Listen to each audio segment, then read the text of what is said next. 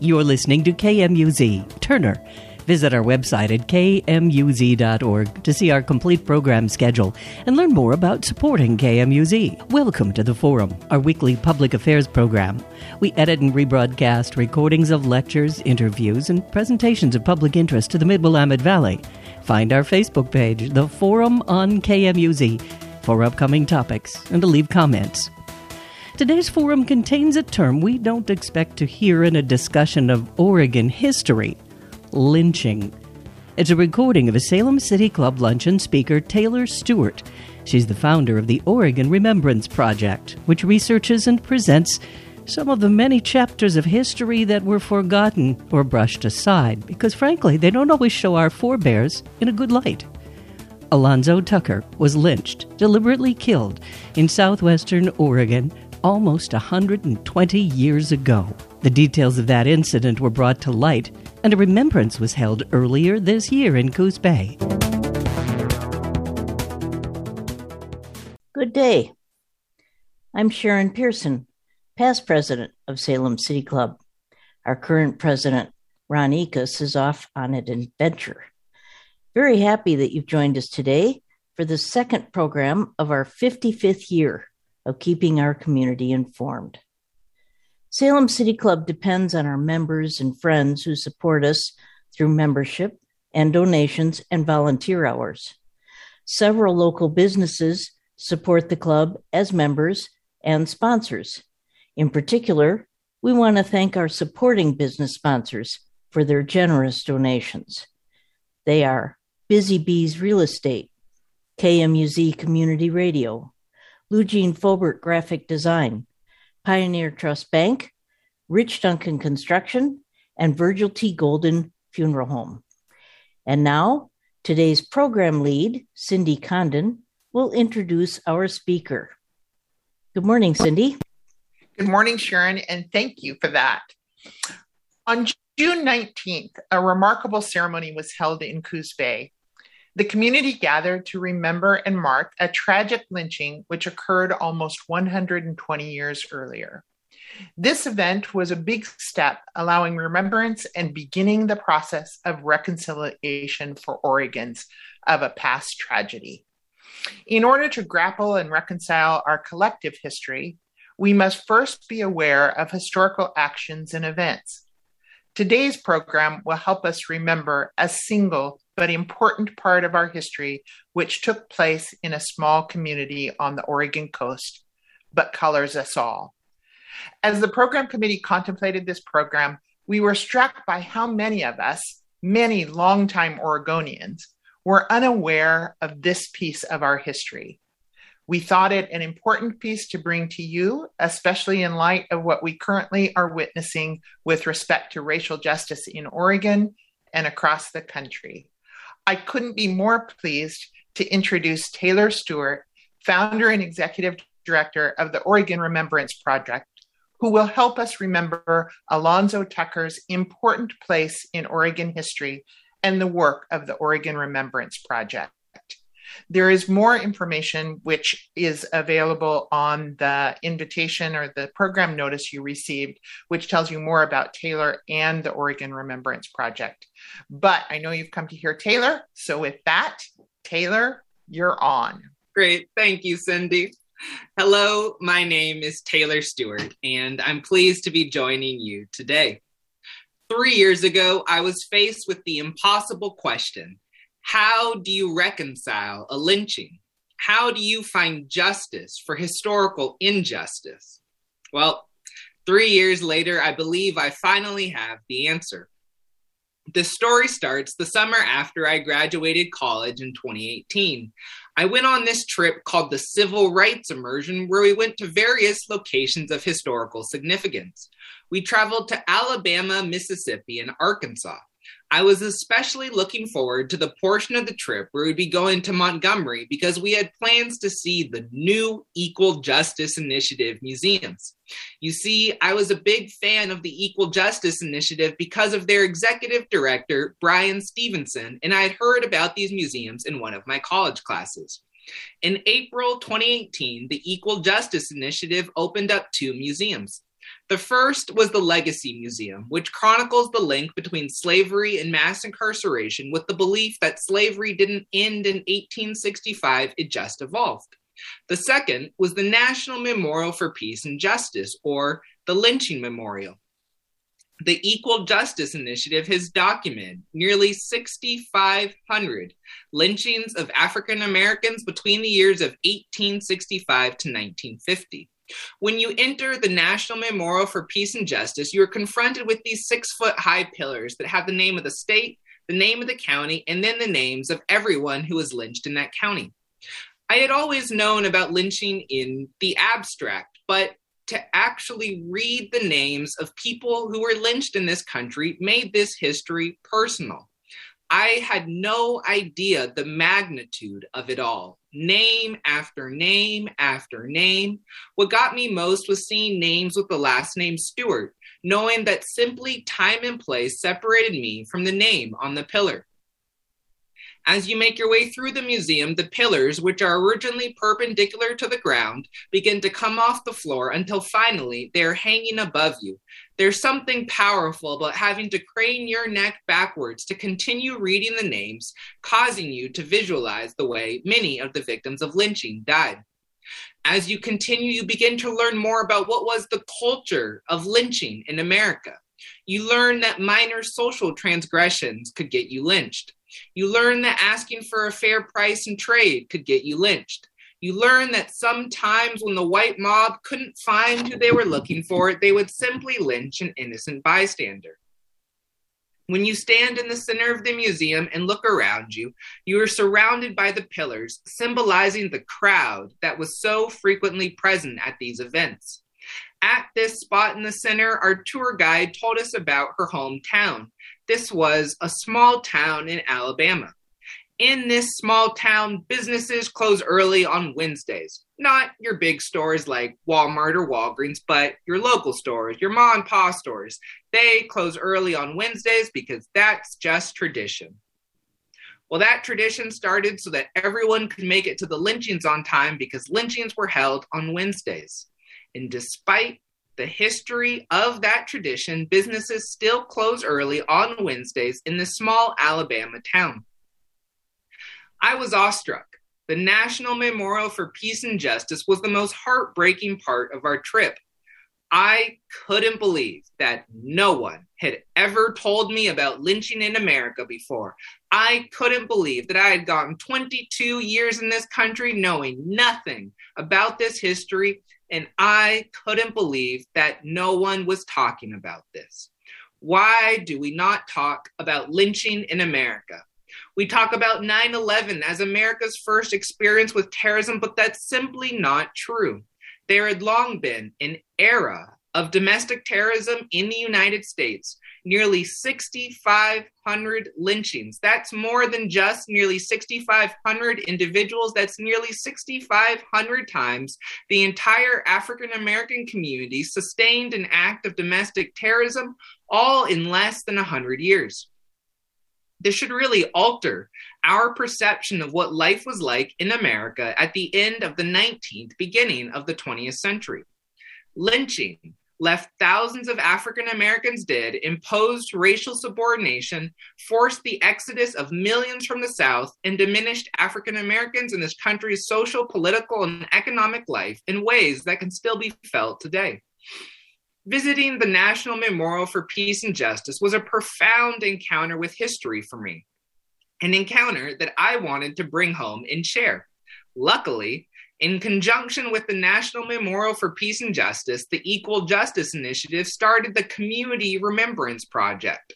The Community Remembrance Project aims to work in the communities where the lynchings of African Americans took place to find healing and reconciliation through a sober reflection on history. I couldn't believe that I had to go all the way to Montgomery, Alabama, just to learn that an African-American man named Alonzo Tucker was lynched in Coos Bay, Oregon in 1902. There is an interest forum online about getting involved with the Community Remembrance Project. Now, I would love to say that when I first saw that, I immediately was like, sign me up. How can I help? But that wouldn't be true. In fact, I was too nervous to fill out the interest form. After all, this was the Equal Justice Initiative, and I was a recent college grad with no relevant experience. I figured, who am I to really think that I could be of any help? So I decided I wasn't going to fill out the interest form. But thankfully, 2 encounters from the rest of my trip inspired me to change my mind. The first was a quote from John Lewis, longtime civil rights icon and congressman from Georgia, who asked, "If not us, then who? If not now, then when?" This taught me the fierce urgency of now. The second was the Mississippi Civil Rights Museum. Even though I was deeply moved by the 2 Equal Justice Initiative museums, my favorite museum from our trip was the Mississippi Civil Rights Museum. Because here they just focused on Mississippi history. So there was no mention of Martin Luther King, Rosa Parks, Malcolm X, individuals who we kind of deify and are hard to relate to. Instead, the museum told the story of everyday Mississippians who did their part to pave the way for justice. And so there at the Mississippi Civil Rights Museum is where I learned that you don't have to be an extraordinary person to do extraordinary things. And so those 2 encounters gave me the courage to reach out to the Equal Justice Initiative, and 3 years later, here we are. I'll talk a little bit more later about what we've been doing in Coos Bay. As for now, I am here to tell you what I wish was told to me, so that when you go to the National Memorial for Peace and Justice one day, you won't have to say, "How come no one ever told me about lynching before?" I am here to tell you about the legacy of lynching, how we can find reconciliation, and how lynching is still a relevant topic to us today. Because despite what we may like to think, lynching was not the work of a few hooded vigilantes. Whole communities participated in the ritualistic killing of African Americans. The legacy of lynching was not hidden in the shadows of the night. The legacy of lynching was broadcast in broad daylight on the courthouse lawn. The era of lynching may be behind us, but we as a nation won't ever be able to move past it until we confront this legacy. Lynching was domestic terrorism. And in this era of domestic terrorism, African Americans had to live under the constant fear that their actions could result in a lynching. White individuals accused of identical violations of law or custom were rarely subjected to the same fate. Lynching increasingly became a racialized tool of oppression over the African American population.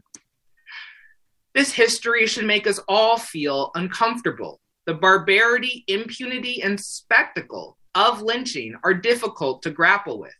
What's most horrifying is the celebration of lynching, the way it was exalted in the white community. When you see pictures of lynchings, it's not the black bodies that are most disturbing, it's the sea of white faces looking on that are most ominous. The way they smile, the way they lean into frame, I know no greater depths of the depravity of humanity than lynching in America. Black suffering became white entertainment. So, what precipitated lynching? Well, a variety of things. One of the most common was the accusation of sexual assault, which was largely driven by the pervasive fear of interracial sex.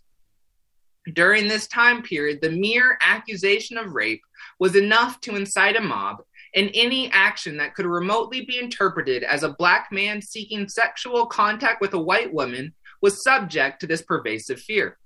Something as innocuous as a black man accidentally bumping into a white woman could result in the accusation of sexual assault. This would be because the myth of the black male rapist permeated society, as it was a widely held belief at the time that white women couldn't willingly consent to sex with black men. When famed anti-lynching advocate Ida B. Wells challenged this myth about lynching and asserted that when in fact there was a charge of rape, in many instances it was really a consensual relationship, a mob burned down her newspaper and threatened to lynch her. More than half of the Equal Justice Initiative documented lynching victims during the Jim Crow era were killed under some accusation of committing murder or rape. We cannot overstate the way the deep racial hostility of the time inspired increased suspicion on the Black community whenever a crime was discovered, even when little evidence tied the accused to the crime. However, it wasn't just accusations of a crime that resulted in lynching. Violating the rules of the social order also had fatal consequences. There was a saying at the time that what the law cannot do, the noose can. African Americans were lynched for things like speaking disrespectfully to a white person, refusing to step off the sidewalk, reprimanding white children, arguing with a white man, and other perceived social infractions. African Americans had to live with the constant knowledge that they could be lynched where they intentionally or unintentionally violated social norms. I personally cannot imagine what it was like to be Black and to have to travel into the white part of town knowing the slightest misstep could get you killed at any moment. But even more than that, I can't imagine going into the white community with the knowledge that that community was capable of a public spectacle lynching. What I tell people is to remember what it was like the very first time you saw the video of George Floyd, to remember how sick it made you feel to watch someone plead for their life as that life was being taken away from them. But then to imagine that rather than feeling sick, you found that video pleasurable. Not only that, but imagine you found it so pleasurable that you would get together with your friends so that you could all enjoy the video together. Imagine getting a whole crowd of people together on that Minneapolis street so that you could all be there live for the killing of George Floyd, because that's what public spectacle lynchings were like. Public spectacle lynchings were those in which large numbers of people, sometimes in the thousands, gathered to witness the pre-planned killing of an African American in a manner that included prolonged torture, dismemberment, and or burning of the victim. These were carnival-like events that included food vendors, photographs, and the selling of body parts. It was especially popular at that time to take a picture of the lynching that would then be turned into a postcard that could then be distributed to friends, family, or merely kept as a souvenir. Sometimes the mob would discuss how they were going to distribute the lynching victim's body parts in front of the lynching victim while they were still alive. And those body parts would then be kept as cherished family heirlooms and passed from one generation to the next. Public spectacle lynchings were brazen, celebratory acts of sadism that implicated the whole white community and sent a clear message that Blacks were undeserving of even the slightest bit of human dignity. This would be because lynching was always meant to send a message. Lynching was about much more than simply killing someone. It was meant to terrorize. You know, my biggest takeaway from the first week of the Derek Chauvin trial was how traumatized the bystanders were from George Floyd's murder. Witnessing that level of callous violence has left an indelible impact on the psyche of these individuals, and they will live with this PTSD for the rest of their lives. I can't even imagine the psychological toll that resulted from white mobs forcing other Black people to witness lynchings. Sometimes the mob would specifically harness this terror and disrupt any feelings of safety in one's community by conducting their lynchings within the Black part of town, or many other times dragging the body of a lynching victim behind a car throughout the Black community to continually instill this fear. And in the face of this terror, sometimes Black people were lynched simply for asserting their own humanity. The targets of these lynchings were frequently sharecroppers, ministers, and community leaders who resisted being mistreated or espoused Black advancement beyond the confines of the Jim Crow era. These are the lynchings that bother me the most, because if I were doing this work 100 years ago, I would probably be one of these lynching victims. Lynching became a tool to keep African Americans in a state of subjugation and repress African Americans' fight for economic power and equal rights during the 19th and 20th century. It is difficult to fathom what life must have been like for African Americans living during this time. One can even begin to understand the collective trauma associated with these events, having to watch your friends, your family, your community lynched over and over again. We talk about how difficult it was on the Black community to see Ahmaud Arbery, Breonna Taylor, and George Floyd all killed in such quick succession. I can't even imagine the psychological toll that would have taken had those all been brutal lynchings. I believe we must pay witness to this era of domestic terrorism. We cannot say enough about the psychological wounds inflicted on the African American community, nor can we understate the psychological damage the white community passed on from generation to generation in this socialization of violence. Nor can we ignore our state institutions' indifference, complicity, and endorsement of lynching. And so, as we talk about lynching today, I am here to tell you that we are not as far removed from lynching culture as we would like to think. Because if we really want to see how lynching has survived, we need not look further than the American death penalty. Our death penalty is the most direct legacy of lynching. Because at the same time lynchings in the United States were going down, executions were going up. Lynchings simply moved indoors, where all white juries and expedited trials carried out the same verdict as the lynch mob. During the 1930s, African Americans accounted for 2/3 of all of those executed in the United States. Between the years of 1910 to 1950, African Americans made up 22% of the South's population, but 75% of all of those who were executed in this region, and this disproportionality continues to today, where African Americans make up 13% of the population, but 41% of those who are on death row. And when you consider the fact that of that 41%, nearly all are African-American males, yet African-American males only make up 6.5% of our population, we have to ask ourselves, how do we get from 6.5 to 41%? The color of your skin still plays a crucial role in whether our society believes you deserve death or not. When we look at someone and are comfortable saying, you deserve to die, that decision is tainted by racial bias. In 2014, there was a study at the University of Washington that looked at jurors in Washington state and found that jurors were 3 times more likely to recommend a death sentence for a Black defendant than for a white defendant accused of similar crimes.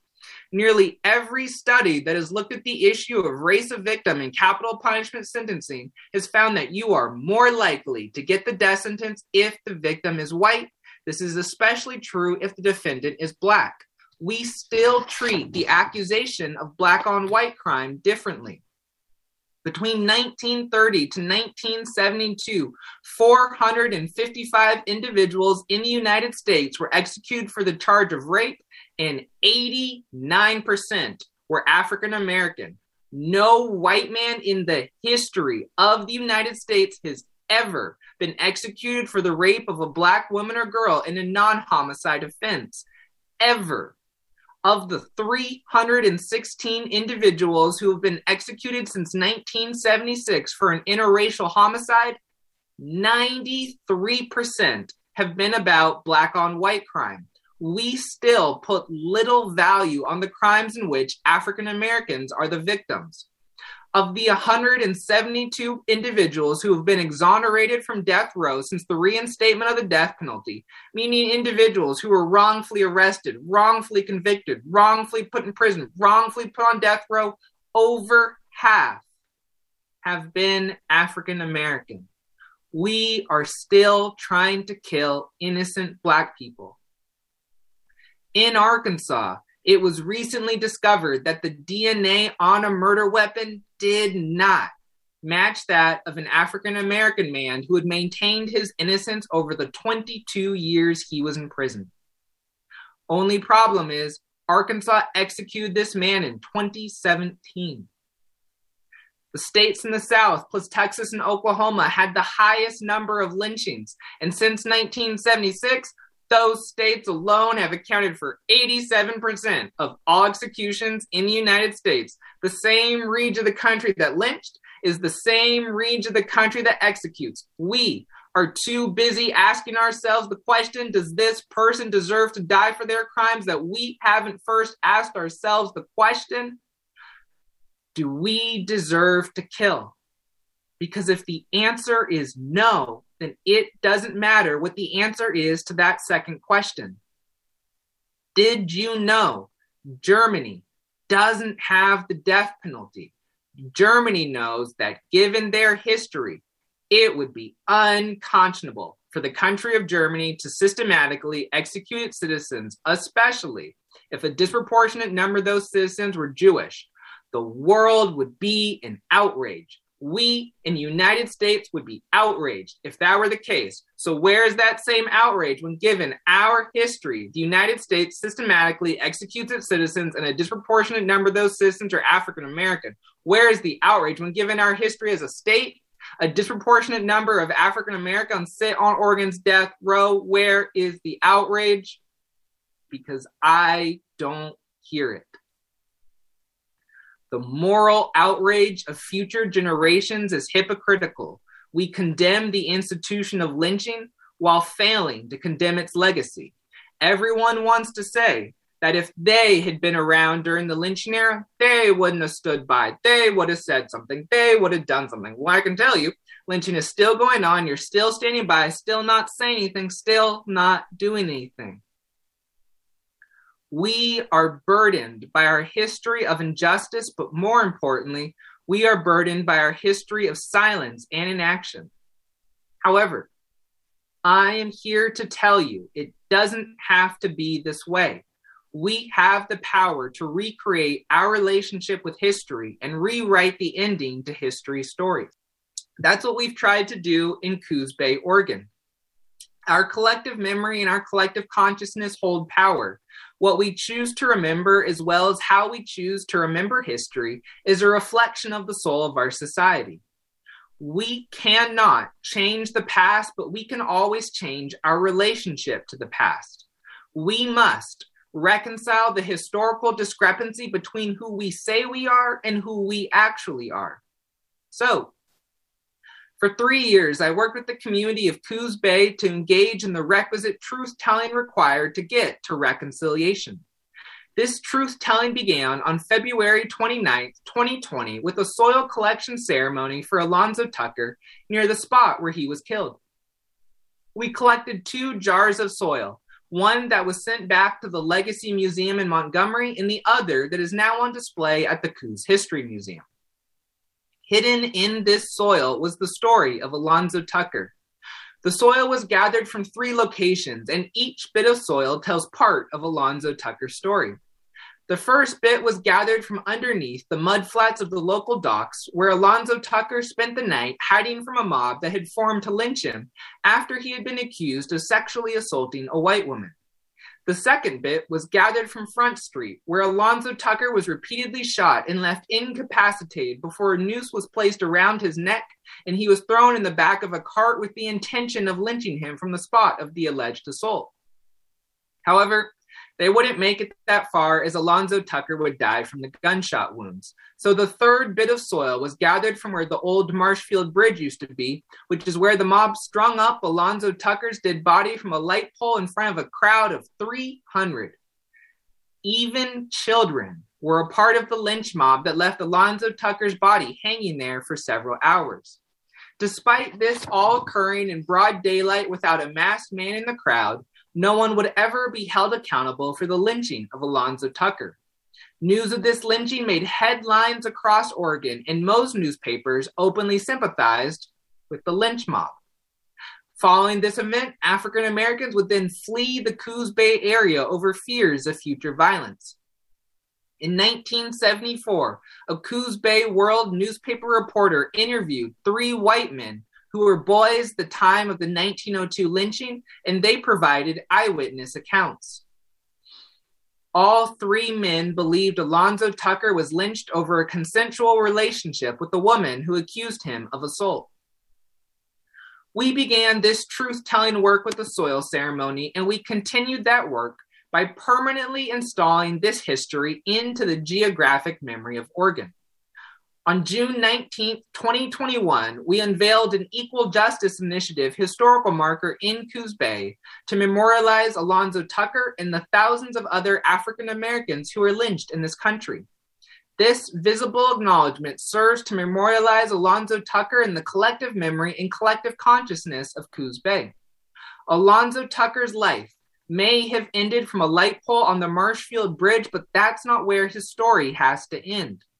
At the unveiling ceremony, we had over 600 people collectively paying witness to this injustice, double that who were at the 1902 lynching, and we meaningfully added a new chapter to Alonzo Tucker's story. By giving voice to this story in such a permanent way, we hope to get closer to reconciling our relationship with history. However, we find reconciliation for this lynching not by our acts of remembrance, but by how those acts of remembrance change us. We find reconciliation not by our knowledge of lynching, but by what we do with that knowledge. We find reconciliation not by reflecting solely on the past, but by critically evaluating the present. We started with remembrance. Now, we must move to repair the fundamental question of who our society believes deserves death, because the answer continues to be disproportionately African American. Public remembrance only goes so far. It requires action in the present day to repair the harms of the past. And I don't believe we can truly find reconciliation for lynching until we put an end to the heir to its legacy, the death penalty. 3 years ago, I set out to reconcile the lynching of Alonzo Tucker, and that is still my goal. I've just learned along the way that it's going to take more than a few acts of remembrance, because I don't believe we can truly reconcile this lynching while a disproportionate number of African Americans remain on Oregon's death row. As a lynching state, I believe we have an imperative from history that compels us to right this wrong. I accept the things that I cannot change, and I change the things that I cannot accept, and I cannot accept race being the largest predictive factor in capital punishment sentencing. I cannot accept the continuation of lynching, and most importantly, I cannot accept that no one is talking about this. So, I need your help to reconcile the lynching of Alonzo Tucker, because I can't do it by myself. I need your help to end the death penalty in Oregon, because if you ever wondered what you would have done had you been around during the lynching era, I can tell you the answer is, what are you doing about lynching right now? So, there are 3 things you can do to help this cause. First, follow the Oregon Remembrance Project on social media, Instagram, Facebook, or Twitter. Second, share the death penalty conversation slides that you can find on the Oregon Remembrance Project's website. But third, and most importantly, I just need you to tell someone about lynching and the death penalty. The death penalty in Oregon can only be ended with a statewide initiative, so we end the death penalty in Oregon one conversation at a time, and I'm imploring you to start these conversations. I need you to engage in more honest dialogue on the historical roots of our present day inequities, because our failure to confront the origins of systemic injustice is what has allowed those injustices to evolve. People ask me if I really think this connection between lynching and the death penalty will change hearts and minds. Well, let me tell you, I know it does, because it changed my mind. I wasn't always this person. I grew up in a conservative, white, evangelical environment, and I was a product of that environment. I missed out on one of the most important days of my life in 2008 when Barack Obama was elected the first Black president of the United States, because had I been old enough, I would have voted for John McCain and Sarah Palin. I graduated high school a registered Republican with the dream of becoming a tough-on-crime prosecutor. I used to be a passionate supporter of the death penalty. I gave a speech my junior year of college in favor of capital punishment, and I'm not that old, so that wasn't that long ago. But then I learned about lynching, and I learned about its connection to the death penalty. And I realized that there is no justice unless there's equal justice. Equal justice under law. That's what it says on the Supreme Court. But our system that we depend upon to dispense the most ultimate form of justice is too flawed to produce anything but injustice. I would say it's broken, but it's functioning exactly the way it was intended, as a replacement for lynching. We lose hope when we stop believing individuals and communities can change, so I choose to remain hopeful. You may not think you can make a meaningful difference, but I believe you can. One conversation at a time, one friend at a time, one community at a time. I believe that you can be a part of a grassroots movement to repair the harms of the past and end the death penalty in Oregon. It just takes the political will. I learned from my trip to the South that it's okay to believe in something even when you've never seen it before. And it's okay to see something even when others don't believe in it. So I'm asking you to believe in your own change-making ability, to believe in repair, and to believe that we can find reconciliation with history. You may not think you're qualified to have these conversations, but I believe you are. If I've learned anything, it's that it's less about being the right person for the moment as it is about doing the right thing for the moment. Even Martin Luther King Jr. didn't think he was the right person for the moment, but he acted anyway because he knew it was the right thing to do. On December 5th, 1955, a little-known pastor accepted the nomination to become president of the Montgomery Improvement Association, gave his first large public address, and the rest is history. Stepping into that moment is what made him the right person, so I'm asking you to step with me into this moment. When I was younger, I used to think that it was remarkable people that did remarkable things. However, the older I've gotten, the more I've realized that it's remarkable things that make remarkable people, and I believe that you can be a part of something that's remarkable. Don't underestimate your ability to be the change you want to see in this world, because let me tell you, you don't have to be an extraordinary person to do extraordinary things. Thank you. You're tuned to all-volunteer community radio KMUZ, Turner, broadcasting to the Mid-Willamette Valley on 88.5 and 100.7 FM. And this is our weekly public affairs program, The Forum. I'm Forum producer Stella Schaffer. Alonzo Tucker, a black man, was lynched in Coos Bay, Oregon in 1902. The Oregon Remembrance Project, in collaboration with the Equal Justice Initiative, the city of Coos Bay, and the Coos History Museum memorialized Alonzo Tucker in that southern coastal town last June. We're listening to Taylor Stewart outline that part of the state's history in light of today's continuing struggle for equality and racial justice. KMUZ thanks Salem City Club for sharing the audio recording. Wow, what a call for action. Thank you for sharing that with us. Good afternoon. I am George Dyer, City Club member, and I'll be handling the question and answer portion of our program today. And now to get started, I'd like to ask the first question. Taylor, as a former social studies educator, do you see an opportunity for the Oregon Remembrance Project and your other work to impact Oregon history and Oregon and national education for young people? That's the hope.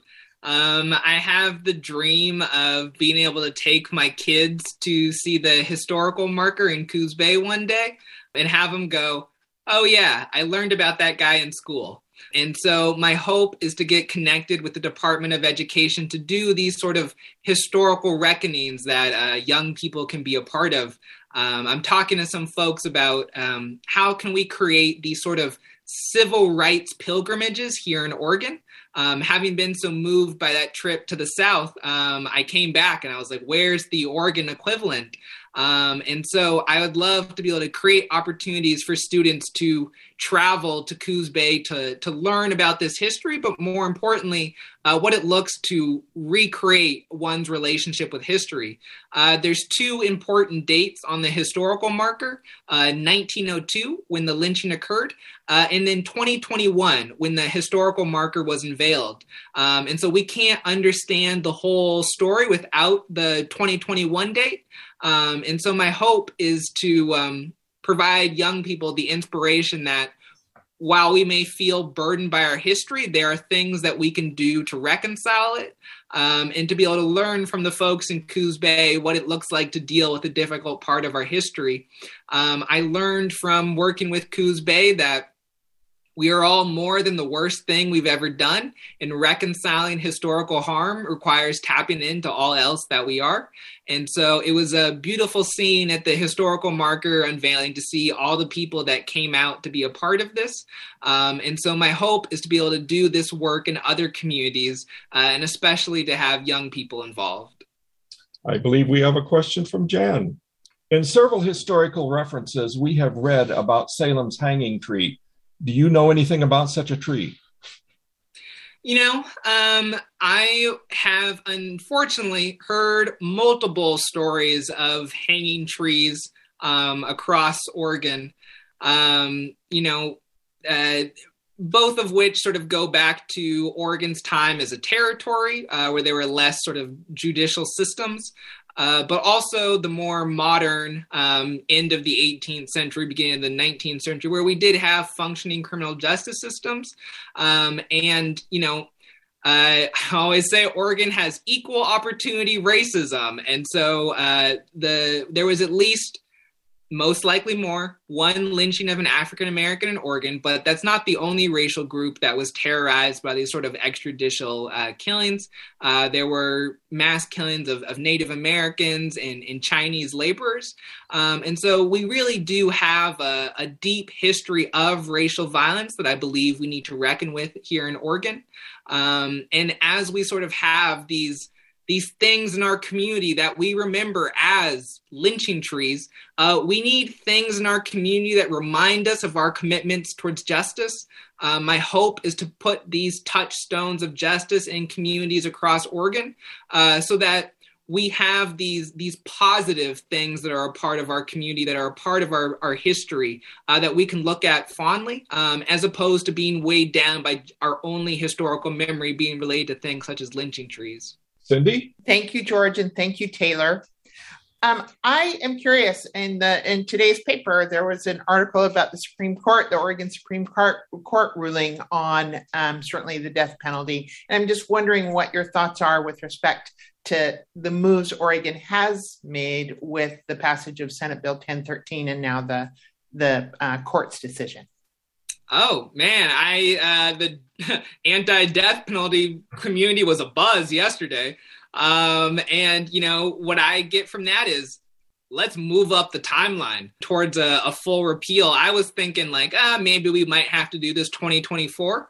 But I'm ready to move up the time, and to really get this off of Oregon's books for good.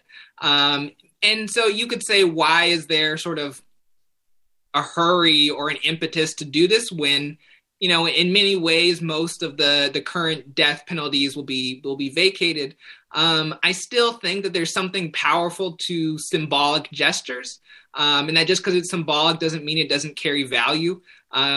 We have sort of a long history of this in Oregon.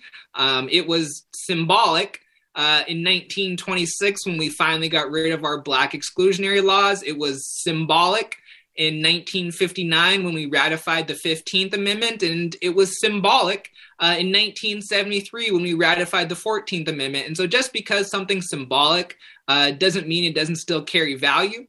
And for me, this is especially important because, I don't think Alabama ends the death penalty on their own volition. I really think that it's going to take conversation and pressure from the rest of the United States to really affect the areas where this is needed the most. And so I would like to see Oregon be a part of this national conversation.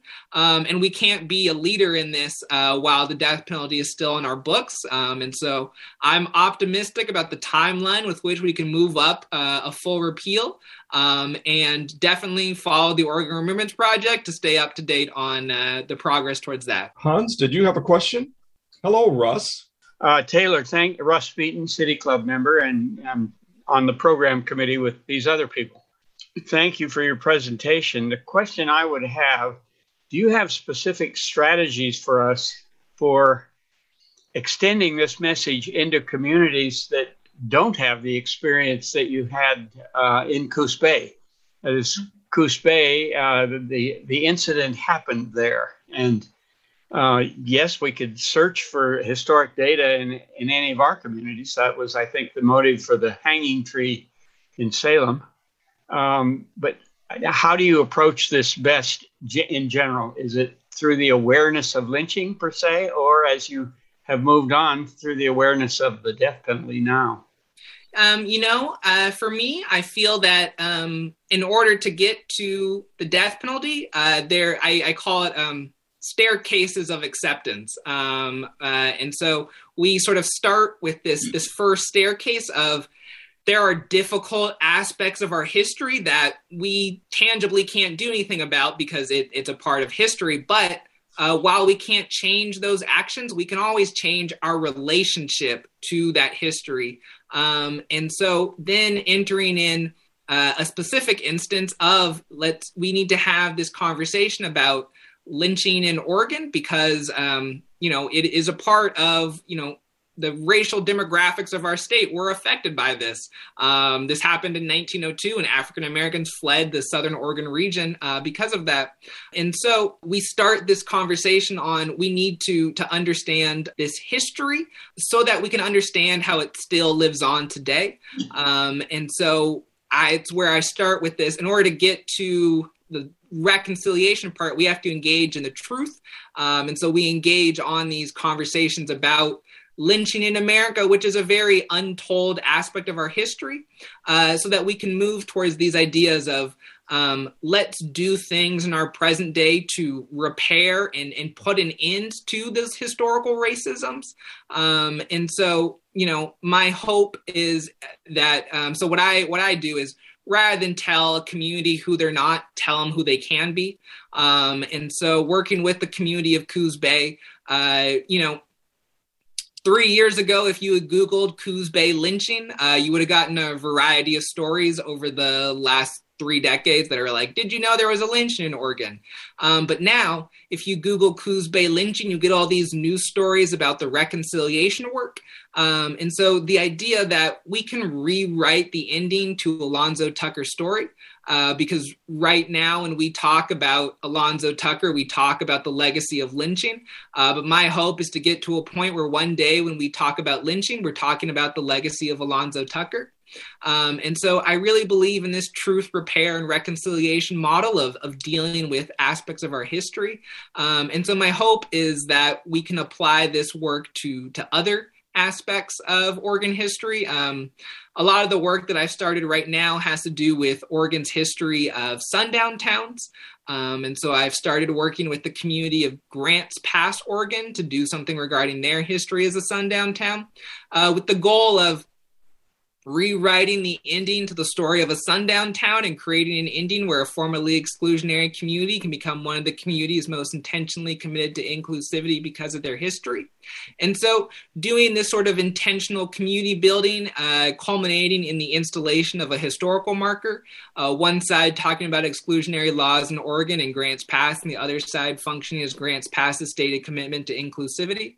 And so, I believe that we can do a lot of this historical reckoning with the idea that we can add a new chapter to these stories. And for me, that has been what has empowered folks to take onus. And so, my hope is that if you want to do work specifically around lynching, that if you use the death penalty conversation slides that you can find on the Oregon Remembrance Project's website, it'll be a starting place to have these conversations with folks in your community. Thank you. I'm just curious, as you were working with Coos Bay, were many of the people that you work with, were they aware of Alonzo Tucker, and what their response to you and your work and bringing it forward was? Yeah, I would say most people in Coos Bay had never heard of the story before. And so when I showed up 3 years ago, it was not, yes, kid from Portland, we would love to put a historical marker about the worst thing that's ever happened in our community. But instead, it was this gradual process of bringing them along, similar to what I just described of, we can't change the past we can change our relationship to the past. And so over time, grew a community that realized that there was something better for us after we do this sort of historical reckoning, because there's fear associated with having this sort of conversation of, we don't want to be defined by this. But over time, folks were able to understand that we can't change this, but we can be defined by the reconciliation work. And so I primarily worked with the Coos History Museum. And later this month, the Coos History Museum is putting on a workshop for other museums on diversity programming. And that's a sentence that would not have existed 3 years ago. But there's something about doing the work and asking these sort of impossible questions, which is where the transformation happens. And so the answer to, was Coos Bay the right community to reconcile lynching? No, but it was the willingness to take on that work that made it the community that could reconcile lynching. And so, dealing with any sort of difficult history it's hard to get people to be willing to have these difficult conversations. But what we've seen in Coos Bay is the fact that having these conversations has helped the community and been a benefit to the community. Some of the biggest antagonistic forces at the start were, by the end, some of the biggest supporters of this work. And it meant a lot to give folks a new sense of pride in their community, especially folks who grew up there and were like, when I first heard about this, I never thought this could happen in Coos Bay. But to be able to show that, I'm an optimist. I believe that no matter where you go, you can find enough people who are willing to choose justice if given the opportunity. It's just a matter of getting them to see where there's been injustice. And so that's what we did in Coos Bay. We talked about the injustice of history, but then we took some tangible steps to find justice for historical injustice. And so if this work can happen in Coos Bay, it can happen anywhere. And I really believe in everybody's capacity to be a part of this work. Thank you for having me and being willing to have this conversation on a Friday afternoon. Okay. Many more programs are in the works. Visit salemcityclub.com for the most current information and to register for our programs. Thank you for attending today. You've been listening to Taylor Stewart, founder of the Oregon Remembrance Project, reviewing some history long lost to the past that many would like to forget. KMUZ would like to thank Salem City Club for the audio recording to make this program. The whole program is archived on their website. You can pull it up again and listen at salemcityclub.com and learn more about supporting and joining the Salem City Club. This is Community Radio, KMUZ, Turner, broadcasting local news and public information for the Mid-Willamette Valley. This program is aired on Friday at noon and repeated Sunday mornings at 8 o'clock. Thanks for listening.